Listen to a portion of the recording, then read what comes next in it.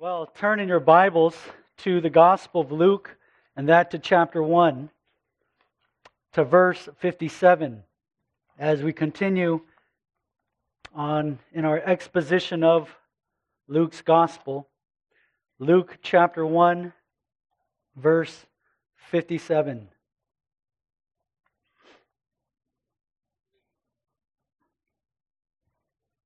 Hear now God's word. Now the time came for Elizabeth to give birth, and she bore a son. And her neighbors and relatives heard that the Lord had shown great mercy to her, and they rejoiced with her. And on the 8th day they came to circumcise the child. And they would have called him Zechariah after his father. But his mother answered, "No, he shall be called John." And they said to her, "None of your relatives is called by this name." And they made signs to his father, inquiring what he wanted him to be called. And he asked for a writing tablet and wrote, "His name is John." And they all wondered. And immediately his mouth was opened and his tongue loosed, and he spoke, blessing God. And fear came on all their neighbors.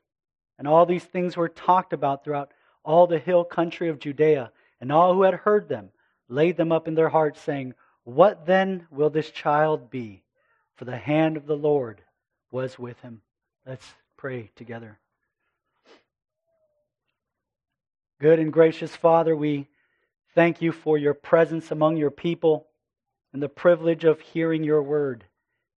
We ask as we open the book that you would reveal to us more of your Son through the Spirit who is our teacher. By your grace would our hearts be affected, our minds illumined, and our wills submitted. Would we see Christ as more than enough for all that we could ever ask or need. In Jesus' name we pray. Amen. Unless the Lord builds a house, they who build it labor in vain. Unless the Lord guards a city, the watchman stays awake in vain.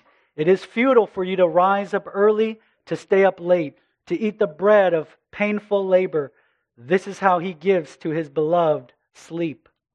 Behold, children are a gift of the Lord. The fruit of the womb is a reward. Now, if you didn't know, I just cited for you the words of King Solomon from Psalm chapter 127.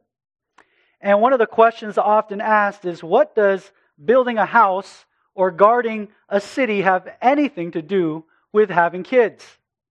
And the answer, in the wisdom of the psalmist, is that God is responsible for it all. That the Lord who builds the house and who guards the city is the Lord who gives children. Which is why the king says, he says, "Behold, children are a gift of the Lord. The fruit of the womb is a reward." And it appears that in Luke chapter 1 that the people who resided in the town around the hill country of Judah, they understood that. They celebrated and rejoiced at the arrival of Elizabeth's baby boy. But before the birth of John the Baptist, you'll remember that the young Virgin Mary, upon hearing the news that she would mother the Son of God, left her home to visit with her older cousin Elizabeth, who was pregnant. And more than sharing notes on what to expect when you're expecting, these two women shared in the fellowship of something far more significant over the promises of God. And what came forth from the lips of these two expectant mothers was praise to God for fulfilling His promise to save His people. This is all that Mary and Elizabeth talked about under the roof of that house. There was much joy and there was much fellowship. And for a considerable amount of time. Notice in chapter 1, verse 56, that Mary remained with her for about 3 months and then returned to her home. Well, you may have caught this, but notice that when Mary received the news of her conception, back in chapter 1, verse 36, she was told that Elizabeth was already 6 months pregnant. And so we find that Mary stayed with her cousin until, I believe, the end of her pregnancy. Now, Mary had either, again, left back home just prior to John being born, or she was there with Elizabeth at his birth. Again, I would lean towards the view that Mary had stayed to see the birth of John. Why else would Luke have provided those timely details? Well, if she did, then Mary was able to witness God's promise to an old and formerly barren woman coming to full fruition, giving her more reason to know that if God had delivered on His promise to Elizabeth, He would do the same for her. Now, it could be that upon seeing the baby born is when Mary returned to her own home. But the birth of John was cause for great celebration. And that's one of the first things that I want us to see here. Now, I have a total of 4 things that I want to highlight for us as we move through the narrative of John's birth, and I'll give them as we go. But the first thing that we need to see at the outset here is that John's birth was a communal joy. And we find that there was a whole host of people who partook in the festivities of the newborn. Luke tells us in chapter 1, verse 58, that there were neighbors and relatives rejoicing at the news that Elizabeth had given birth to a son. And they even put in their suggestions for the baby's name. It was a community affair, one of great happiness. It was a cause for great celebration. And this is what usually happens at the arrival of a baby. Friends and family members are notified. It's a very momentous occasion. Here in our church, we usually send out an email to all the members to welcome the little one. There should be one for Lemuel Lee being emailed out very soon. But when a baby is born, others are able to join in on the excitement. And a lot of times food will be prepared, meals will be delivered, gifts will be given like diapers and little clothes. And I imagine that this is what the people involved in the lives of Elizabeth and Zechariah did. They rejoiced and celebrated with this family. And remember what the angel Gabriel told Zechariah in that encounter in the temple. It was being realized right then and there when he said, "You will have joy, you will have gladness, and many will rejoice at his birth." Well, as I mulled over this passage this week, I couldn't help but notice what a stark contrast that is in our culture today. I've mentioned it before here and there in Luke. Sadly, we no longer live in a society that rejoices at the birth of babies, but at the destruction of them. That is very telling of a community of people. To put to death the weakest of the weak. It speaks to their depravity and the unrestrained measure of their evil. It is, beloved, repulsive. It is reprehensible. I recently found out that there is such a thing as Abortion Provider Appreciation Day. And I thought it was a recent thing. I didn't know. But I found out that since 1996, a day to celebrate those who provide abortion care. Think about those 2 words for a minute. Abortion care. You can't get any more upside down than that. Those 2 words cannot be any more contradictory. Abortion care. To celebrate the massacre of the unborn, all in the name of care or women's rights. Beloved, there will be a day when the Almighty of heaven and earth will fully display His holy and divine rights. I think about that scene in the book of Revelation, and Pastor Dave just preached from Revelation to the children, when the people of the earth shouted out for the rocks and the mountains to fall upon them to hide them from the face of Him who is seated on the throne and the wrath of the Lamb. John tells us there in Revelation 6, "For the great day of their wrath has come, and who can stand?" This is very sobering. There will be a great reckoning. And for us as believers, we pray that in the light of this great reckoning, that there will be a great awakening. That sinners will turn and find their safety in the Lamb, lest they meet Him in His wrath. Abortion is one of the greatest evils of our day, which the Lord will not overlook. To add to that, these kinds of narratives are sometimes challenging. It's because While there are those who rejoice over the destruction of babies, there are those who struggle to have them. And it's a very painful process. It's not easy. And I don't know why that for some that trial becomes their lot. All I know is that for those who trust God, He always does what is best. And He does all things well.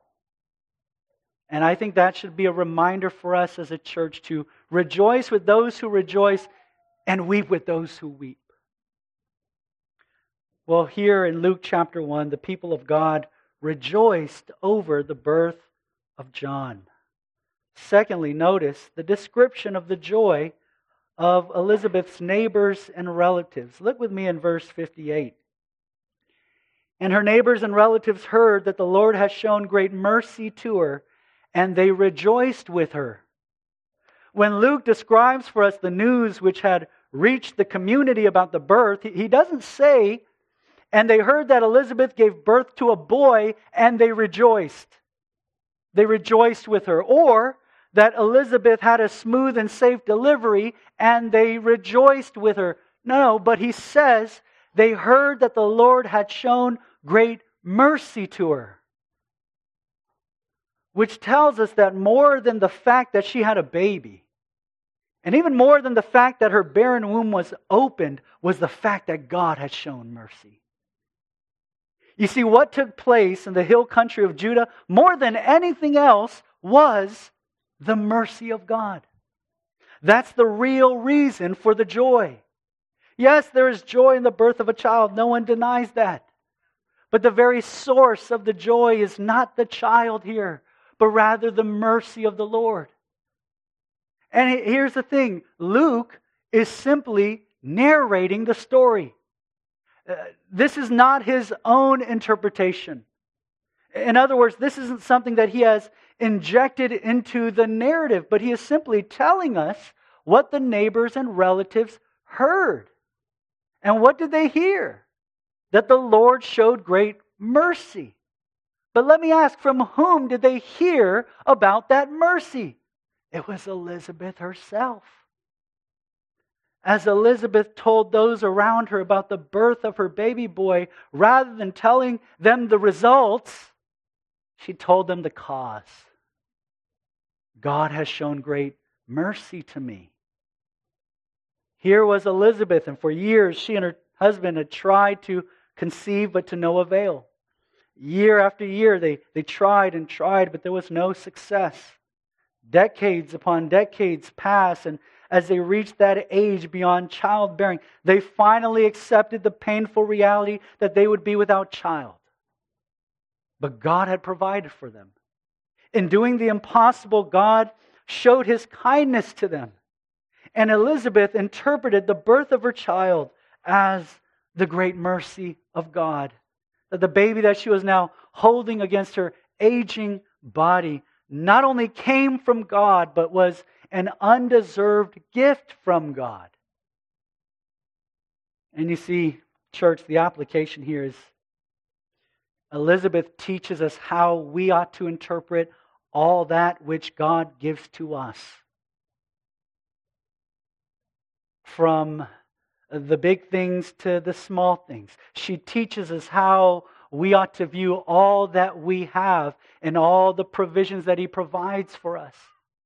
Psalm 50 reminds us that everything belongs to the Lord. For every beast of the forest is mine, says the Lord, the cattle on 1,000 hills. And thus, anything we receive from His hand is considered a gift. It is unmerited. It is the mercy of God. And to know that, to believe that, Christian, it is imperative to our lives. Now, why is that so? Just to be thankful? No. It's because there is an intimate connection between our understanding of God's mercy and our experience of joy. You see, the very basis in which Elizabeth rejoiced wasn't grounded in her baby. It was grounded on something far greater, the kindness in which God had showed her, the undeserving manner in which God had treated her. The reason why we are often so discontent with our lives is because we have lost sight of God's mercy.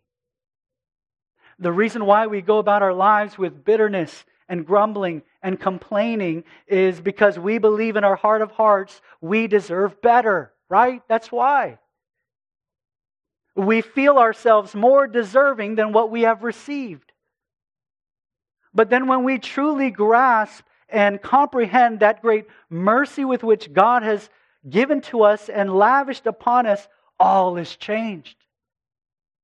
And not because the circumstance has changed, but because our hearts have been changed. Our understanding has been corrected. We are able to see with clarity all that we have as a result of His kindness and His mercy.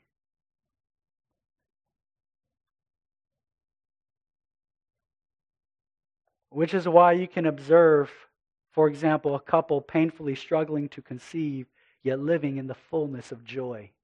How does that happen? An understanding of the mercy of God.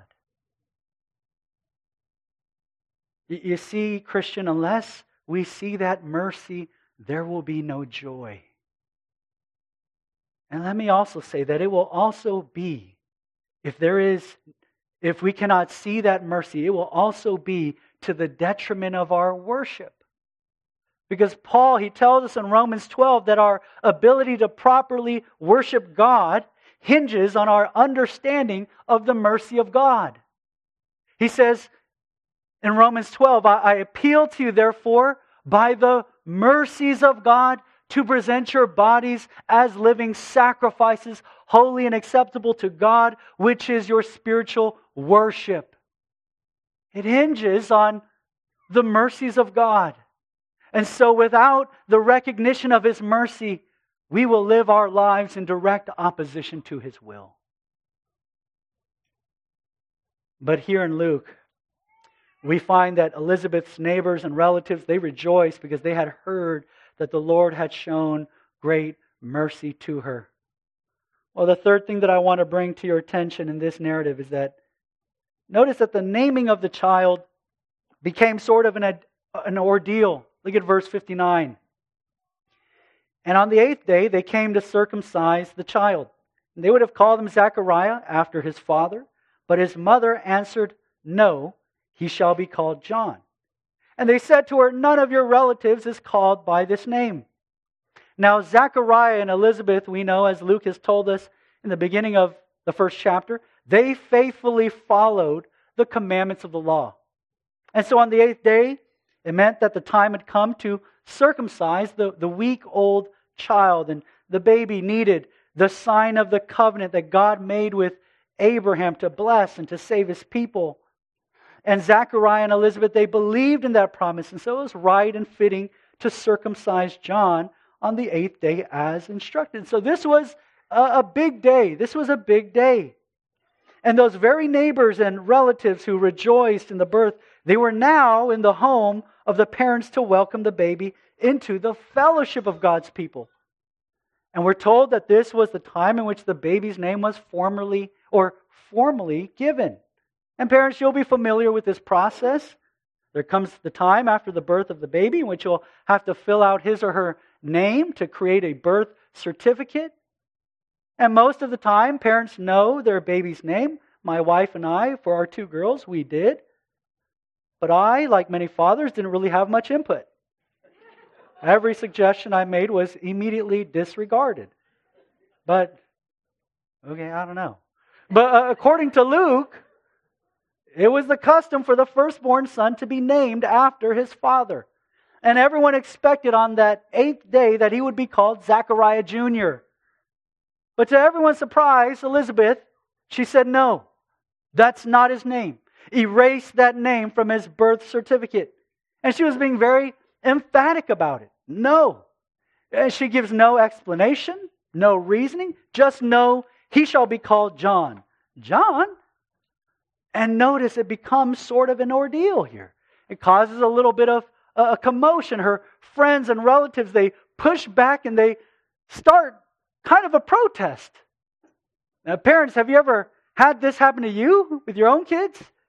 Where you received pushback when it came to naming your own child? How dare they? How dare they? And you know the comments, they'll never be direct, more passive-aggressive. Oh, are you sure about that name? Have you really settled on that name? What are some other ones that you may have thought of? Right? Again, I confess. When I preach, I confess a lot of my sins. I confess I was guilty of this. I said, D'Angelo? But his brother's name is Hanel. You sure? With an apostrophe after the D? What about this name? But Pastor Dave and Angela said no. Well, Elizabeth also said no. And notice here in the narrative, everyone gathered there. They were confused. John? No one has that name in the family. And it's not that it was a strange name. It was actually a common name, but it wasn't expected. And these neighbors and relatives, seeing how firm and determined that she was, they turned to Zechariah. Now remember, Zechariah, he can't talk. He hasn't been able to speak for 9 months. Well, let's see what he has to say about this. Look at verse 62. And they made signs to his father, inquiring what he wanted him to be called. And again, you can just imagine there's a little bit of a scene that is being made here. Notice it appears that John was not only unable to talk, but also unable to hear. Instead of just asking him through words, they had to make signs to him. We just say a lot of charades took place there in that house. But John, he had figured out a system to communicate. He used a sort of notepad, a clay tablet covered in wax in which he could etch out letters with a stylus. Look at verse 63. And he asked for a writing tablet, and he wrote, "His name is John." Well, as we take a step back for a moment from the story, why were these two so adamant about naming the child John? And why does Luke go out of his way to describe for us how John was named? He could have just said in verse 57, now the time came for Elizabeth to give birth, and she bore a son, and they called him John. That's it. And he could have just done that. But Luke wants us to see what God was doing in the lives of these ordinary people. We know about Zechariah. And to any outside observer, this wasn't just an ordinary birth. He and his wife were old, beyond the years of having children. God had done the impossible in opening the barren womb of Elizabeth. But Zechariah, if you remember, he was made a mute. And as we just seen, he was both mute and deaf, unable to speak, unable to hear, and that because of his unbelief. And you'll recall that when he was told by the angel that his wife would bear him a son, he responded by questioning whether God was able to do it. How shall I know this? Look at how old we are. And God, rather than to let Zechariah continue in such a proud state, humbled him by closing his mouth and his ears. Now you might think that Zechariah should have begun to speak when John was born, right? Look back at what the angel said to him. Look back with me in chapter 1, verse 20. And behold, you will be silent and unable to speak until the day that these things take place, because you did not believe my words, which will be fulfilled in their time. Well, how come John wasn't able to speak when these things took place? Here's the fulfillment of his promise. Elizabeth gives birth to John. The people rejoice, but notice John was kept in his condition for 8 more days. Why? It's because not all that God had purposed in Zechariah had come to pass. Yes, John was born, but there was one more thing left. It was Zechariah. And here in this moment, when the people turned to Zechariah to ask him, his name should be Zechariah. No, shouldn't that be his name? He wrote on that tablet, his name is John. Why? Because God said so. It was the demonstration of faith in taking God at His word. Through 9 months, unbelief had turned to belief. God had brought him who was proud to humble obedience, broken submission.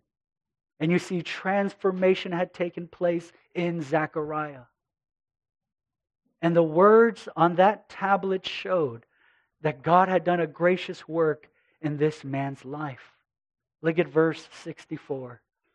And immediately his mouth was opened, his tongue loosed, and he spoke, blessing God. You see, God wasn't finished. He wasn't finished yet in fulfilling His promise to Zechariah and answering his prayer. Now notice that once he wrote John on that tablet, that it says there in our text that his mouth was opened immediately. You see, that word immediately is such an important word here in this narrative that we can't overlook. Let me ask, who closed Zechariah's mouth? It was God. Well, who then opened it? It was God. And the sense here is this. It's as if God was eagerly waiting to open Zechariah's mouth. That it was His desire all along to free him of his condition, to relieve him of his affliction, to heal him. Immediately. And you see, that very sentiment is expressed later on in the Gospel of Luke when Jesus gives us a parable of the prodigal son. And you'll be very familiar with this story. That when the son returned back to his father and confessed, "Father, I have sinned against heaven and against you. I am no longer worthy to be called your son."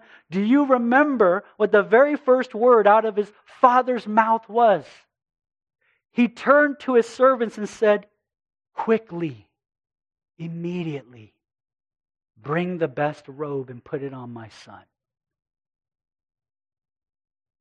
It's to say that the father was without any hesitation to respond and receive his son. And Jesus there gave us a picture of the very willingness of God to receive those of similar heart. Yes, He opposes the proud, but gives grace to the humble.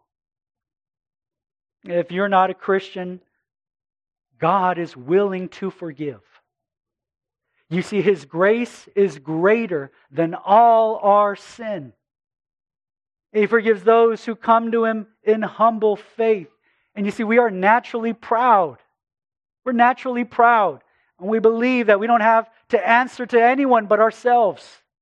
This is our problem. This is humanity's sin problem seen in the actions of the prodigal son. In sin, human beings have turned away from Creator God to serve themselves. And God, who is holy, opposes the proud. He opposes sinful men and women such as ourselves. And He will bring about His opposition through His unrelenting wrath. But for the sinful proud, God became flesh and humbled Himself and came to us in the person of Jesus Christ. God sent His Son, who was without sin, to come and die on the cross for sinners, to receive that wrathful opposition, the punishment of wrath on behalf of proud, undeserving sinners. But God raised Him who died from the dead. That Christ, who humbled Himself, was exalted to give new life to those who turn and trust in Him. And if you are without the saving merits of Christ, God is willing to forgive.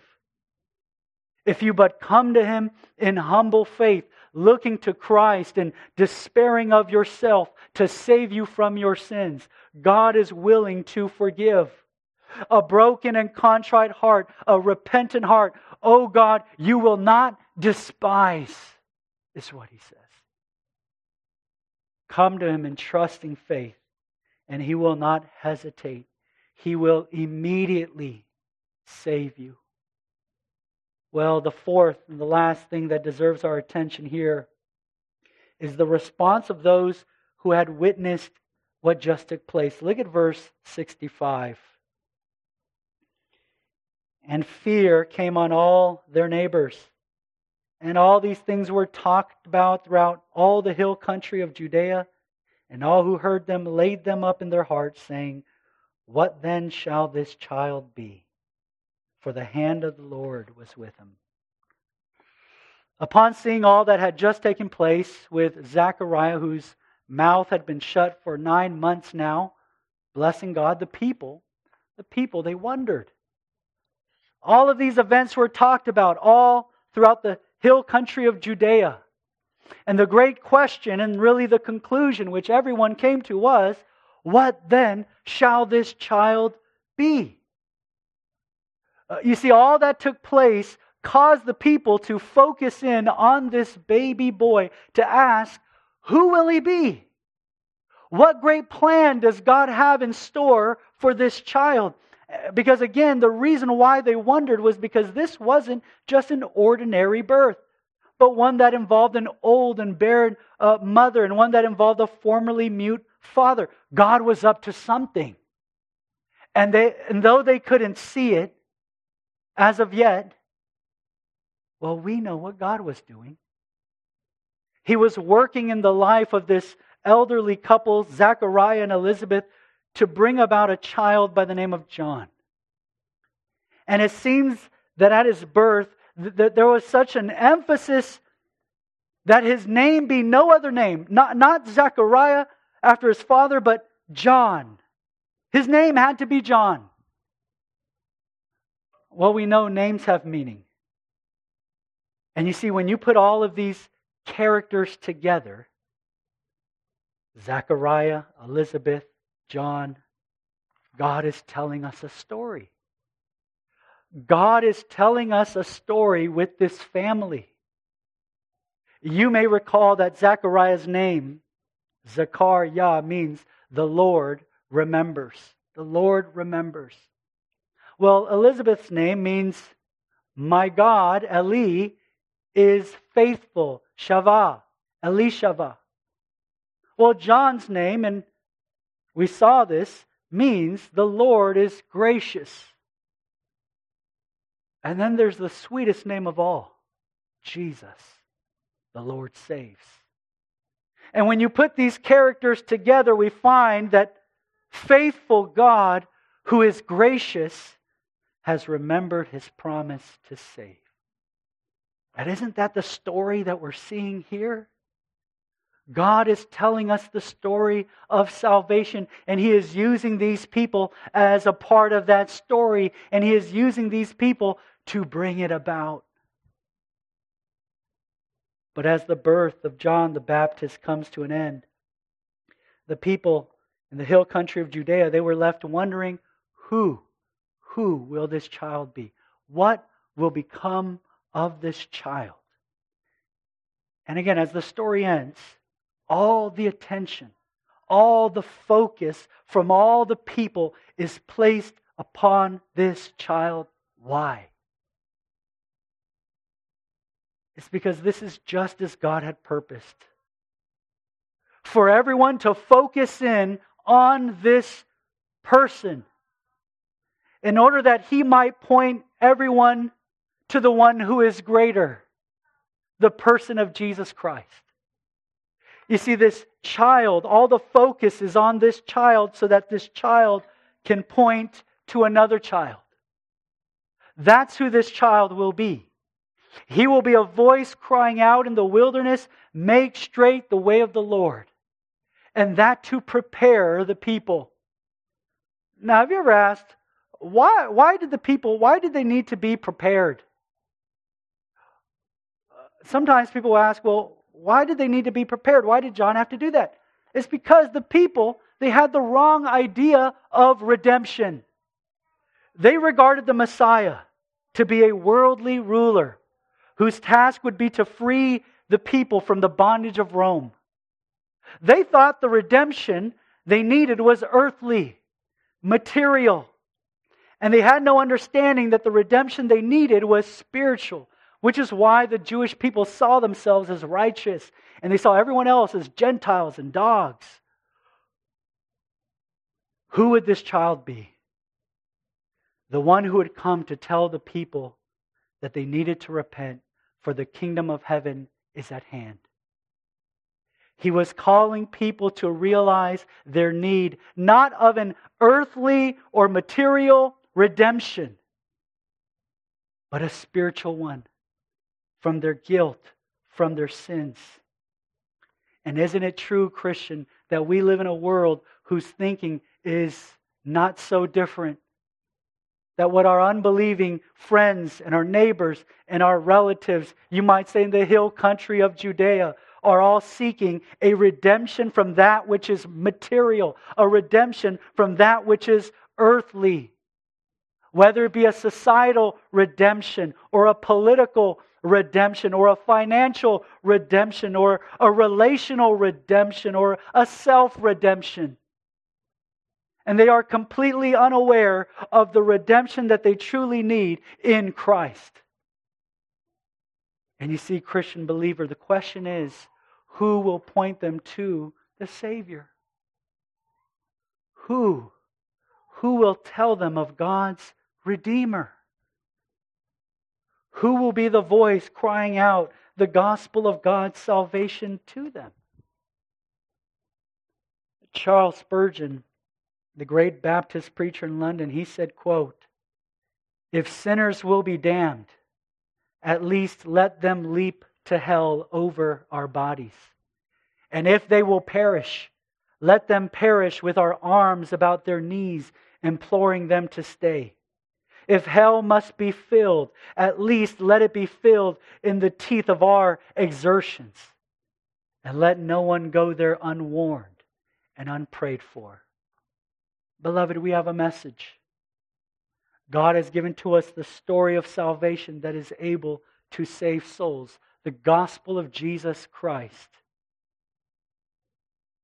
Notice the narrative of John's birth ends in the last line of verse 66 like this.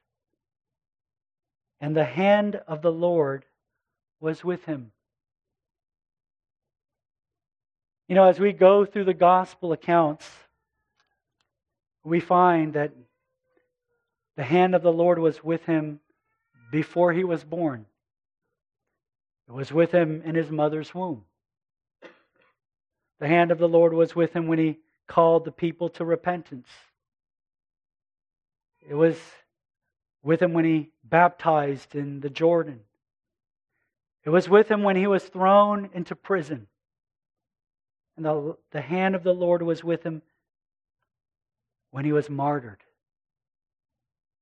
And yes, in the end, John did die for Christ. But what mattered most, what mattered more, was that Christ would die for him. That the hand of the Lord was upon him.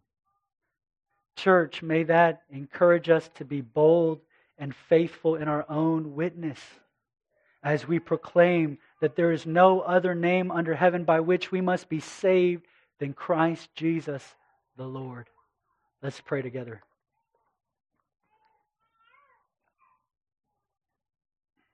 Father in heaven, we thank you for the gospel of our salvation. That you who are faithful would be so gracious to sinners such as ourselves in remembering your promise to save us. And that through your Son, Jesus Christ the Lord. And we pray that you would awaken us to see the reality in those who are perishing around us. We confess that our gospel witness has been weak. We have not lived as salt and light of the earth. Our saltiness has become bland. Our light has become dim. Forgive us for our cowardice. Forgive us for our lethargy. Give to us a spiritual urgency, a holy desperation to see sinners reconciled. And we also pray that our lives would be a living testimony of the redemption that is found in Christ and no one and nothing else. Would the lost see the unspeakable joy that we have in Christ, even in our sorrow, even in our affliction. That it would be clear that Christ is our all in all. We ask and we pray that you would do that in us. In the name of our great and holy and triune God we pray.